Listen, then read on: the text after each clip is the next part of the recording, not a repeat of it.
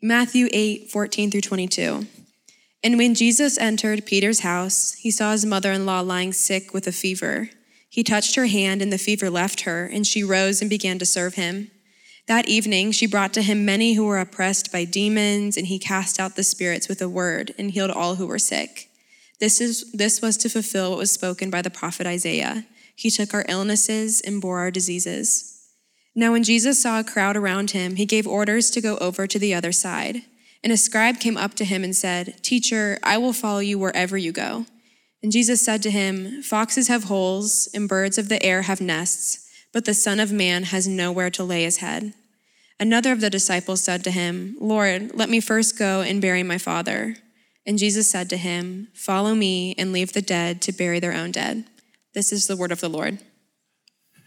Thanks, Peyton. I asked Peyton to read those other few verses in there because I wanted you to see the context of this passage, and we're going to look at it in just a minute, the context. But I have a book that I would like to give out. The book it came off my shelf, and so if you're like, it's a little wrinkled, it's seen some love. But it's a Timothy Keller book. It's called Counterfeit Gods, The Empty Promises of Money, Sex, and Power, The Only Hope That Matters. I see that hand back there. Okay, this is a hardback, so we're just gonna pass it backwards a few. Oh, sorry, rows. Sorry, that's kind of our MO. We throw things at people here. I'm Thomas Nelson. I'm injuring people with books. Great to see you tonight. Hey, look, here's the deal. We're back in the book of Matthew. We took a little break to do a series on discovering the will of God and how to know the will of God. And we're going to continue to do those little mini breakaway series as we go through the book of Matthew. And I intentionally, if you were here a month and maybe 5-6 weeks ago when we were the last place we were in Matthew, we were in chapter 4. And so you will have noticed we skipped the Sermon on the Mount. Don't worry, my plan is to come back to the Sermon on the Mount. It's chapters 5, 6, and 7. But I wanted to skip ahead and continue in to the actual ministry of Jesus. My hope is this. Look, we study, and I say this all the time, but we study so many other books in the Bible besides the Gospels. And we talk a lot about Jesus. But it's amazing how often, and yes, I know if you're the theologian out there and you're like, but Thomas, he is the Word made flesh. And so every word embodies Christ. I get that. I totally get that. But I just think it's interesting how often Christians skip over looking at Jesus, the man himself, in the Gospels. And so I want us to do that. I want us to just, if you leave here tonight and you're like, I forget, it was Matthew something, 8, I can't remember. What I hope you don't forget is I feel like I got to know Jesus better, like who he really is, the real Jesus. And so you're going to see a side of him tonight that maybe you're not familiar with in this passage. And the idea tonight is the cost. It's the cost of following Jesus. And to follow Jesus, it costs everything. It costs everything to follow Jesus, but it also costs everything to not follow Jesus. And so we want to look and we want to see what does he require? And so as we start tonight, I want to ask a pretty simple question. There's this idea called lordship salvation, and it's a theological churchy term, lordship salvation. And it basically is this idea of, do you have to be submitted to Jesus and following him to really be identified as a Christian and a child of God? Or, hear me on this, to be a Christian, identified as a Christian, a child of God, like in the record books in heaven, can you simply say, I believe that I am sinful, I believe that I am separated from God, and I believe that Jesus took care of all that on the cross? And it doesn't matter near as much if my life lines up in an obedient pattern of trying to follow and know Jesus, but my confession and my profession, and I mean it, is that I'm sinful, separated from God. Jesus is the answer to the punishment that God would give my sins. Jesus received that on the cross, and so I'm good. So lordship salvation would teach that it takes one more step to truly show that you identify as a Christian and are a child of God. And it's not based on your works and your behavior, but it's that your works and your behavior show that you have been changed by Jesus, and so therefore he is your Lord. And I think what we're going to see tonight is it's not just enough to profess a relationship with Jesus, and it's not just enough to confess the true, confessionally true things of Christ. A real Christian, one who identifies with Christ and is a child of God, is also one who has counted the cost and is following Jesus by the power of the Spirit and the grace of God at work in that person. And so I'll read the passage one more time, and then I want to look at a couple of things. Now, when Jesus, I'm in verse 18 of Matthew chapter 8. Now, when Jesus saw a crowd around him, he gave orders to go over to the other side. And a scribe, there's two characters besides Jesus in this story, two main characters. The first one is this scribe, verse 19. And the scribe came up to him and said, "Teacher, I'll follow you wherever you go." And Jesus said to him, listen to this is Jesus. And remember, the goal tonight, above all else, is to know Jesus more. This is what Jesus said to him. "Foxes have holes, and birds of the air, they have nests, but the Son of Man has nowhere to lay his head." And another disciple said to him, "Lord, let me go first and bury my father." And Jesus said to him, "Follow me, and let the dead bury their own dead." Now, I don't know what your thoughts are when you think of let me get a personality in mind of Jesus, but you need to include these verses to really get a full personality of who Jesus is. So there was a quote from one commentary that I was reading, and the quote says, "If we could reject all lesser views of what it means to be a Christian, and non-lordship salvation would be a lesser view, and produce a generation of those who are genuinely committed to Christ and obeying him by the power of God's Spirit, that generation of believers could radically change the world." I think that about you, and I've thought that more about you in 2023 than I have in late 2020 when I came, or 2021 or 2022. I've thought more about this idea about you this year than I have the whole time I've been here. And really, it's just been the last couple of months that there are enough of you and enough influence in you that if you all, with reckless abandon, followed Christ by the power of the Spirit and the grace of Jesus himself, I truly believe our city could be affected for the gospel. And so as we look at this passage that definitely shows an idea of lordship, I want us to ask the question here, does Jesus discourage where the church encourages? Do you see this? Jesus talked two people out of following him. The church is so funny. The church, I think, has done a big disservice. We soft sell the gospel all the time, and we celebrate any warm body that shows up, and at the end of the day, attendance is often the goal. And that is an unfortunate mishandling of Jesus himself. Jesus never soft sells what it means to follow him. Jesus came for something other than attendance. And if you or I think that our attendance is some sort of currency with God, we need to think again. So the two main characters, one is the scribe, and he's the one who rushes into a decision. The other one is the disciple, and he's the one who delays a decision. And somewhere in the middle are you and I. And so we need to understand the context of this passage. So if you've got a paper Bible, I'm a big fan of the paper Bible.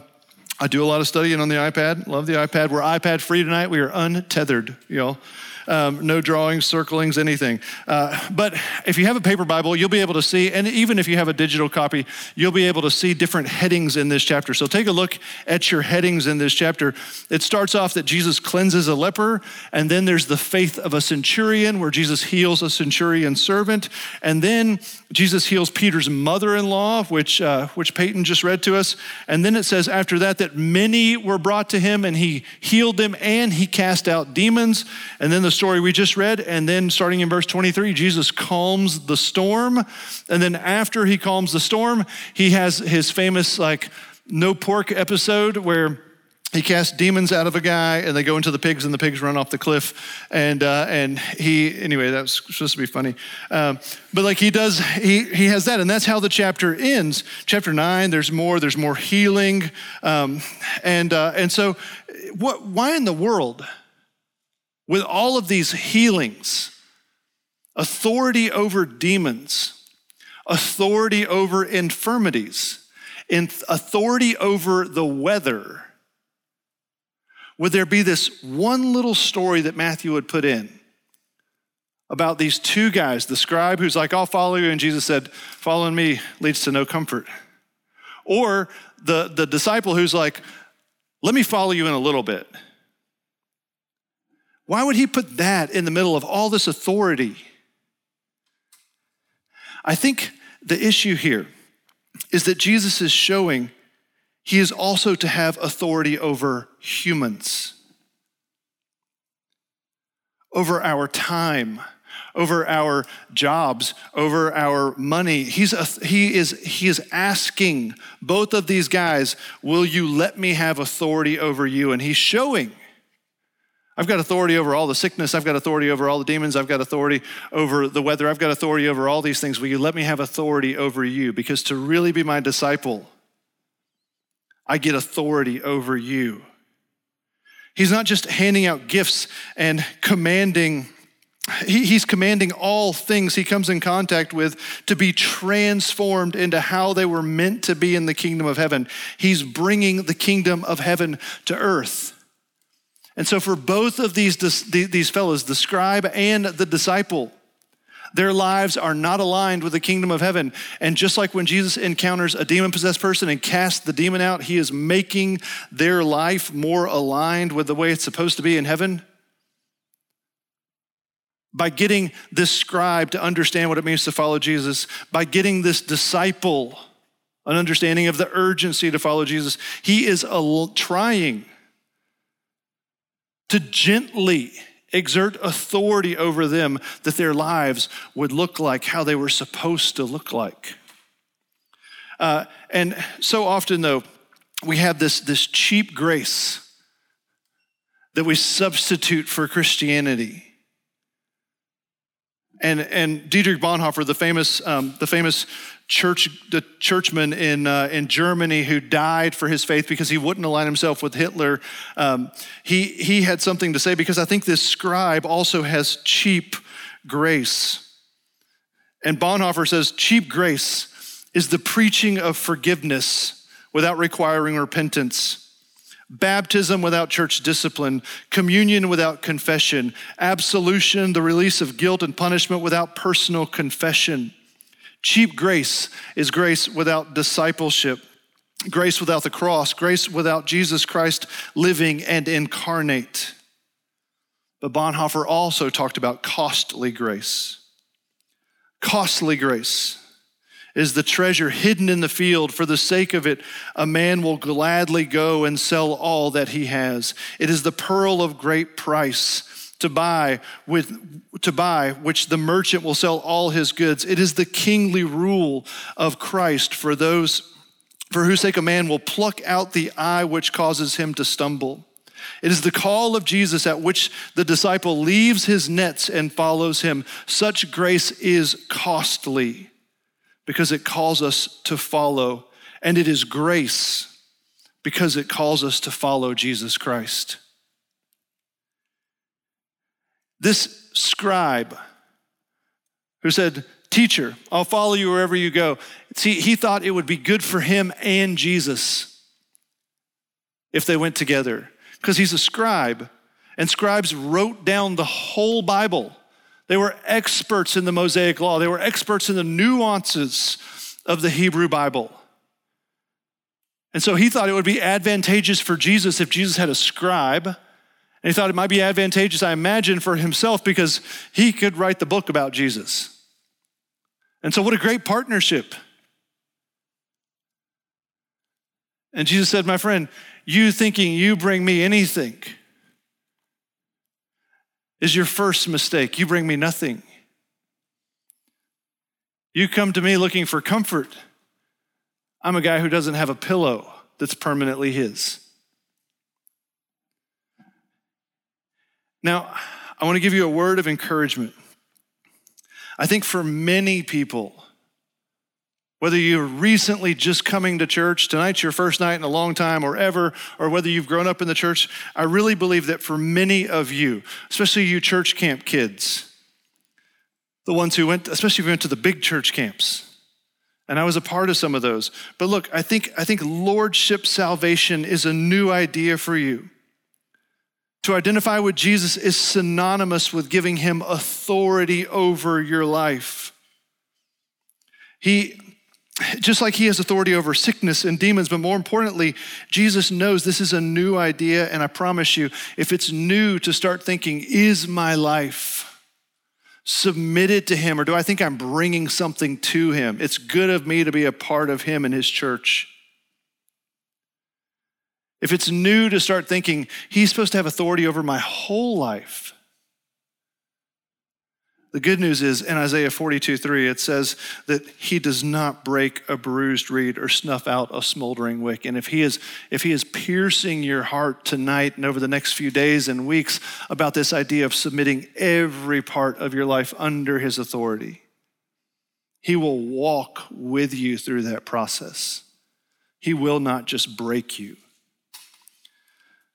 And I think I want to give a word of apology too, because I believe the church has allowed many who have shown some hype and some passion, who said, yeah, I want to follow Jesus. I think we've shown you a disservice, because I believe there are many quote unquote Christians who aren't really Christians, but they think they are because somebody said, oh, you like church? You cried in that song? You responded to a message? Of course you're a Christian. But the lining up of your life to the submission of Jesus is just like the two people in this story. They both knew Jesus. They both knew some things about him, but neither was aligned with him. And the reason I want to apologize is because I think we've left a lot of people in the church in confusion on where they really stand with God, and Jesus never left people in confusion. Here's another thing about the person of Jesus. Do you see this? He's not just being mean. He's making it clear, hey, scribe, you want to follow me? You need to know following me won't lead to your comfort. And so often somebody says, I want to follow Jesus, and we celebrate that, and we rejoice in that, and we should. But we don't tell them the full story. The full story is, are you sure you want to follow Jesus? Because you don't get to take anything with you. And you need to think about that. And this guy didn't. So as best we can tell, he walked away sad. If Dr. Seuss were writing this sermon, he might say, so can I have a house or a spouse, go on vacation with a mouse, and follow Jesus? Like, he might say something along those lines. And I mean, you probably can have a house and follow Jesus. Like, he didn't, but you probably can. There's a few of you that have houses. I'm not telling you to go sell them tonight. What I'm saying is, though, you're not promised a life of comfort in following Jesus. And that we can take to heart from this passage. None of us are promised a life of comfort. I think maybe every morning when I wake up, I make coffee, and I love coffee, and then I make it again, and then I make it again, and I love coffee. And then every day when I get to the office, I drink coffee again. And some of you health nuts out there are like, he's gonna die. So are you. Like we all are. And so like, I'm gonna die happy though with my coffee. You'll die sad because you don't have caffeine. And so anyway, but every morning I get 1 scoop of collagen and I put it in my coffee, and it's done wonders for like my joints, my nails, this hair. Don't laugh at that. Yeah. Okay, it hadn't done so much for the hair. But anyway, I love my collagen, and it's a part of my morning routine. But I think that's kind of what the church has done so often in trying to help you incorporate Jesus into your life. We've turned him into a scoop of collagen that's good for you, and it's a good part of your day. But you see, Jesus is the morning routine. He's the morning, and the mid-morning, and the noon, and the afternoon. He's not just this addition that I scoop up and add to my life. He is my life. This story happens in Capernaum, which is Peter's hometown. Another reason I had Peyton read that passage, because he's staying at Peter's house, and the mother-in-law lives with Peter. The mother-in-law is sick, and she gets healed, and she wakes up and she starts making everybody food. What a wonderful lady. Sounds like my mother-in-law, a wonderful lady. And she's not even here. She didn't even know I said that, if you could tell her. No, I have a great mother-in-law. She would do the same thing. But here's what happens a couple of chapters later, and we don't have to put it up on the screen because in a few weeks we're going to get to this passage. But a couple of chapters later in Matthew 11, Jesus does so many miracles in Capernaum. And so many people come to Jesus as though he's a scoop of collagen for their life instead of their life, that he pronounces a curse on that town.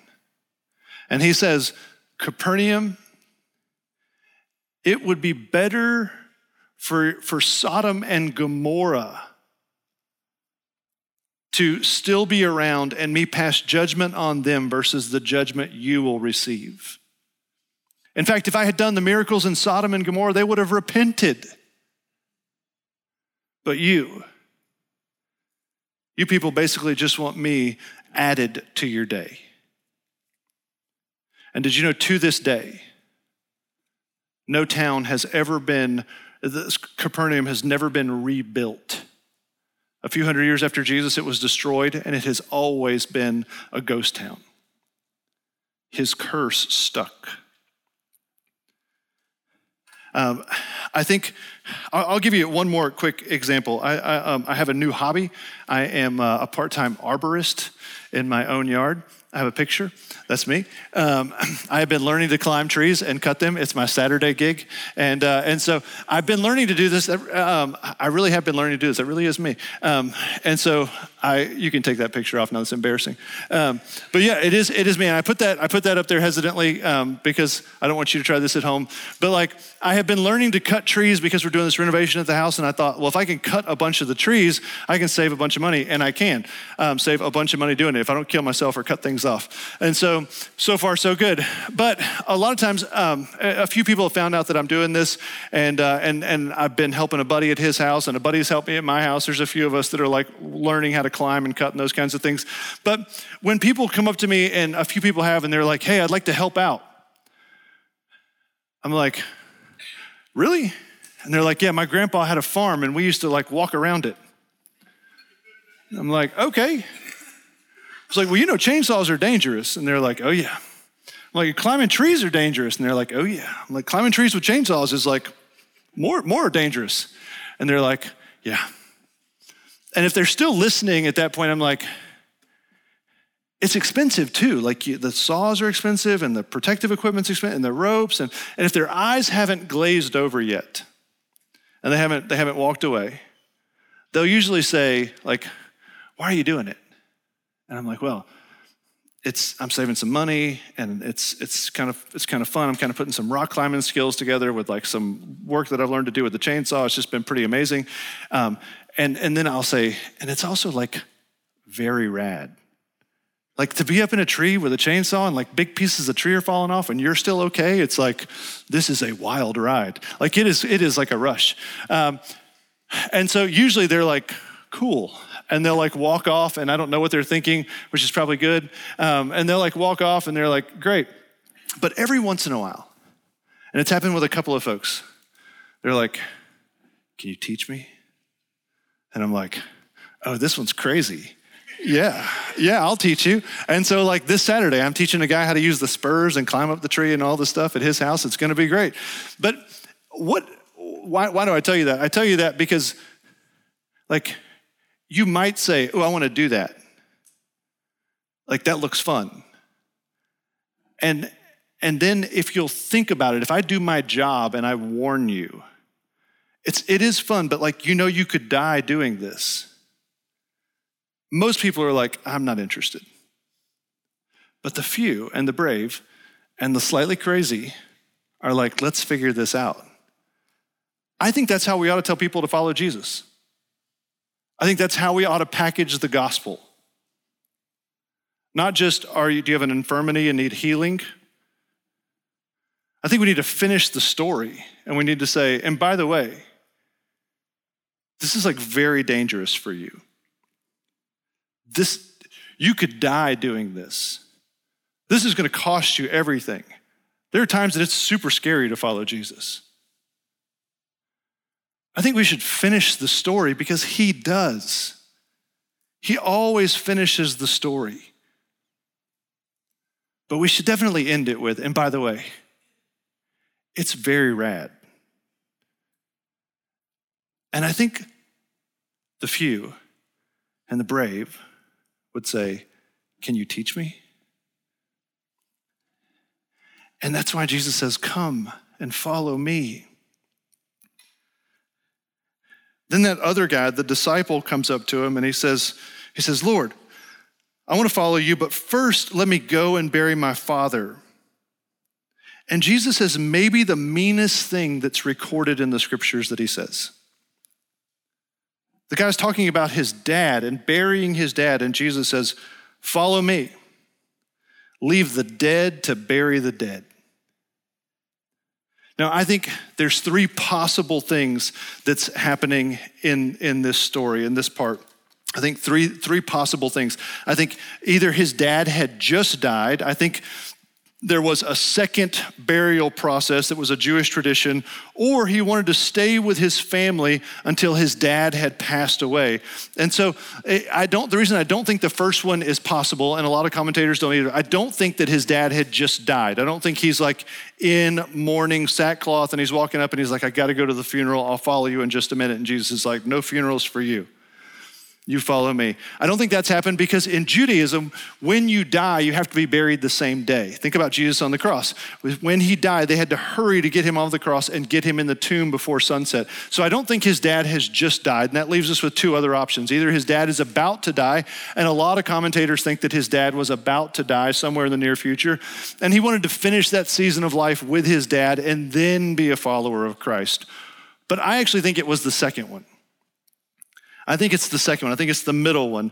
And that's not as popular of an opinion, but I think it was a second Jewish burial that was tradition where you would bury the bones of someone whose flesh had rotted off in an ossuary.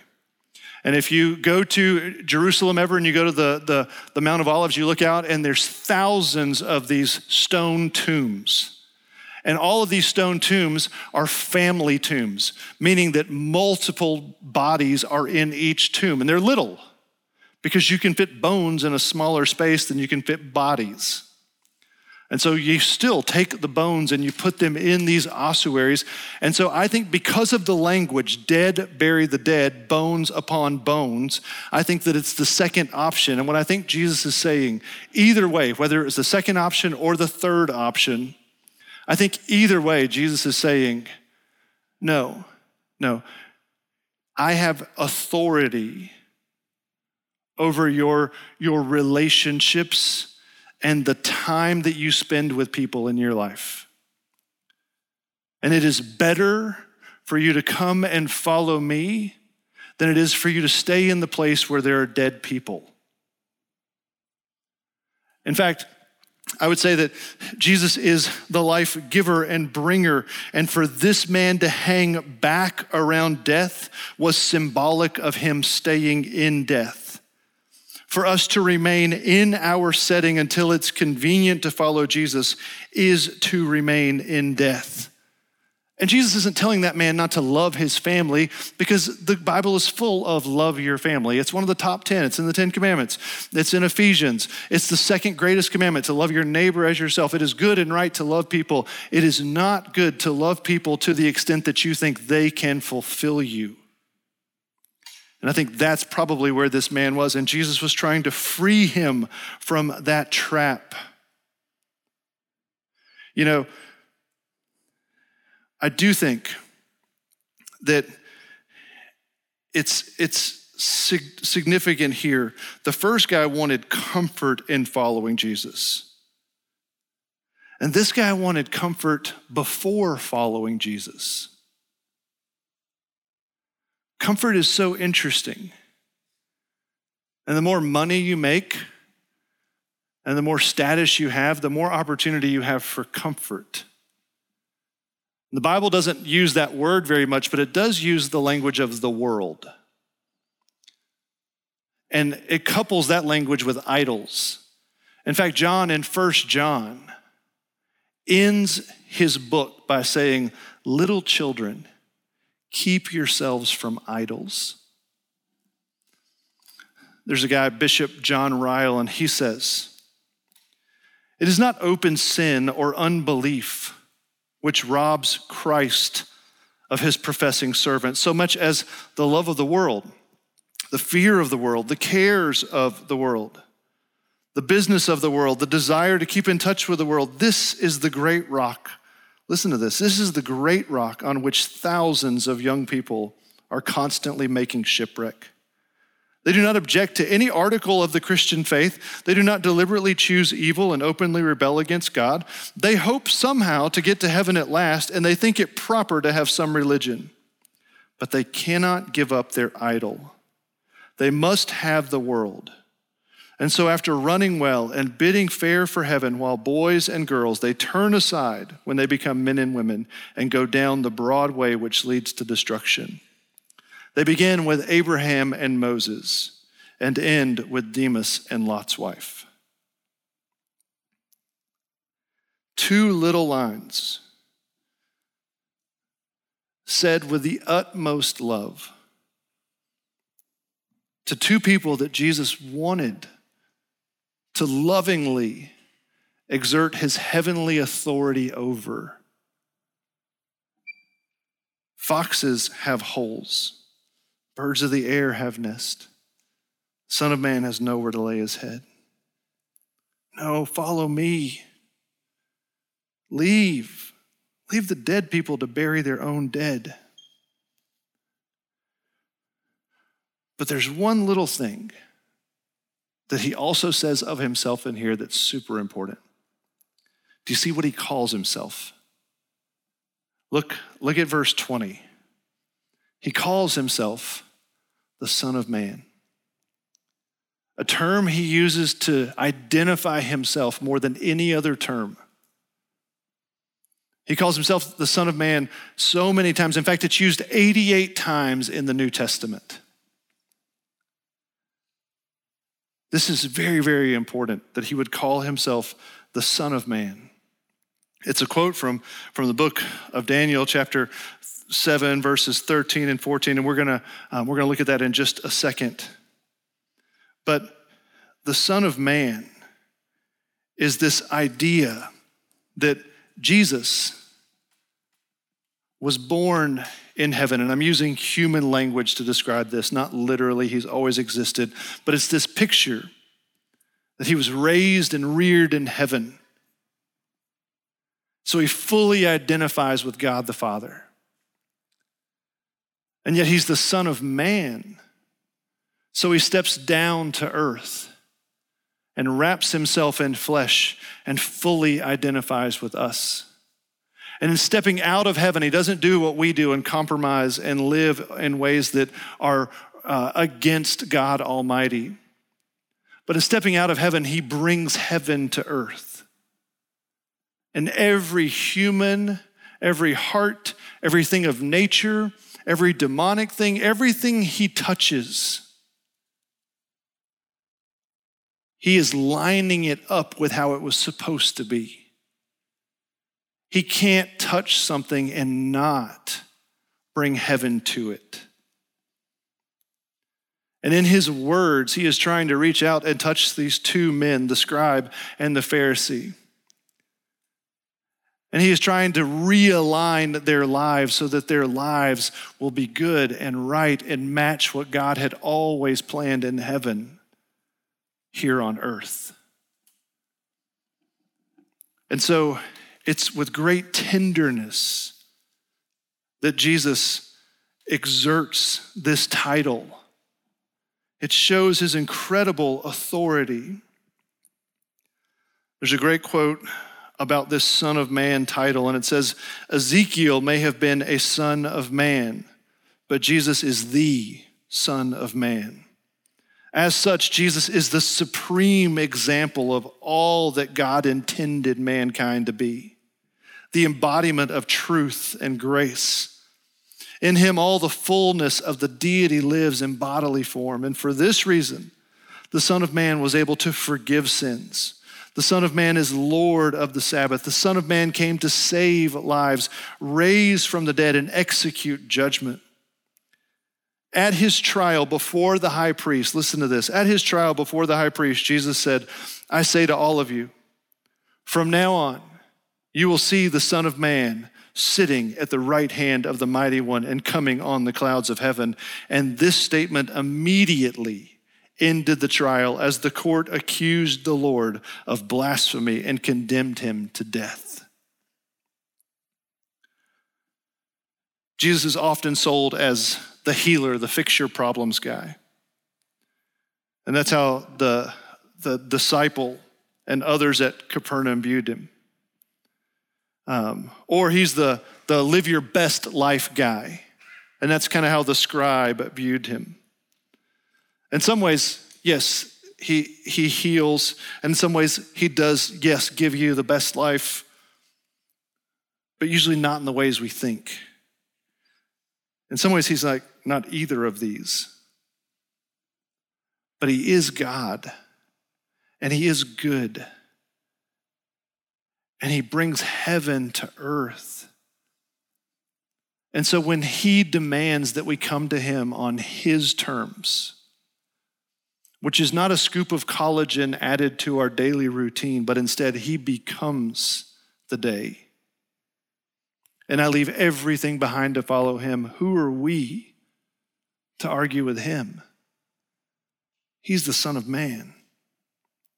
Daniel 7:13-14 says, in my vision at night, I looked, and there before me was one like a son of man, coming with the clouds of heaven.